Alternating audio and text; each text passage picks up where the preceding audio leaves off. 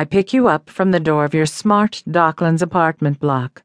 You are dressed as directed in a leather mini dress and high heels. You've clearly spent a lot of time on your hair and makeup, and the overall effect is very pleasing to the eye. You get into the passenger seat. I lean over to hold your petite face in one hand whilst tasting your cherry lips and use my other hand to check you are commando as required. I push 2 fingers into your moist and get a soft moan in return. Nothing is said. There is no need to speak. I put the car into gear and drive towards the West End. Over the past year, you have settled in well to your role as a rich man's mistress. An independent businesswoman of 32, you have struggled all your life to hold a relationship down.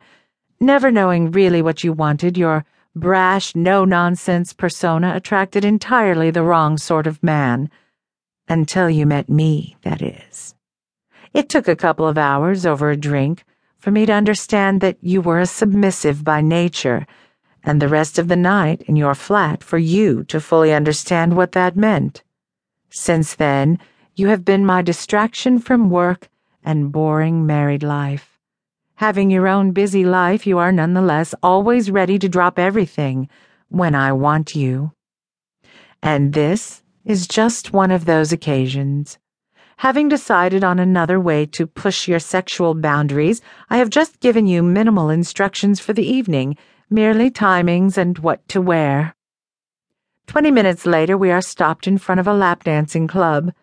We enter the club, still without a word, you following 2 steps behind me as you had been trained to do. As we enter the main bar area, many of the jaded eyes are pulled away from the naked girl who was pole dancing on stage to ogle your perfect figure.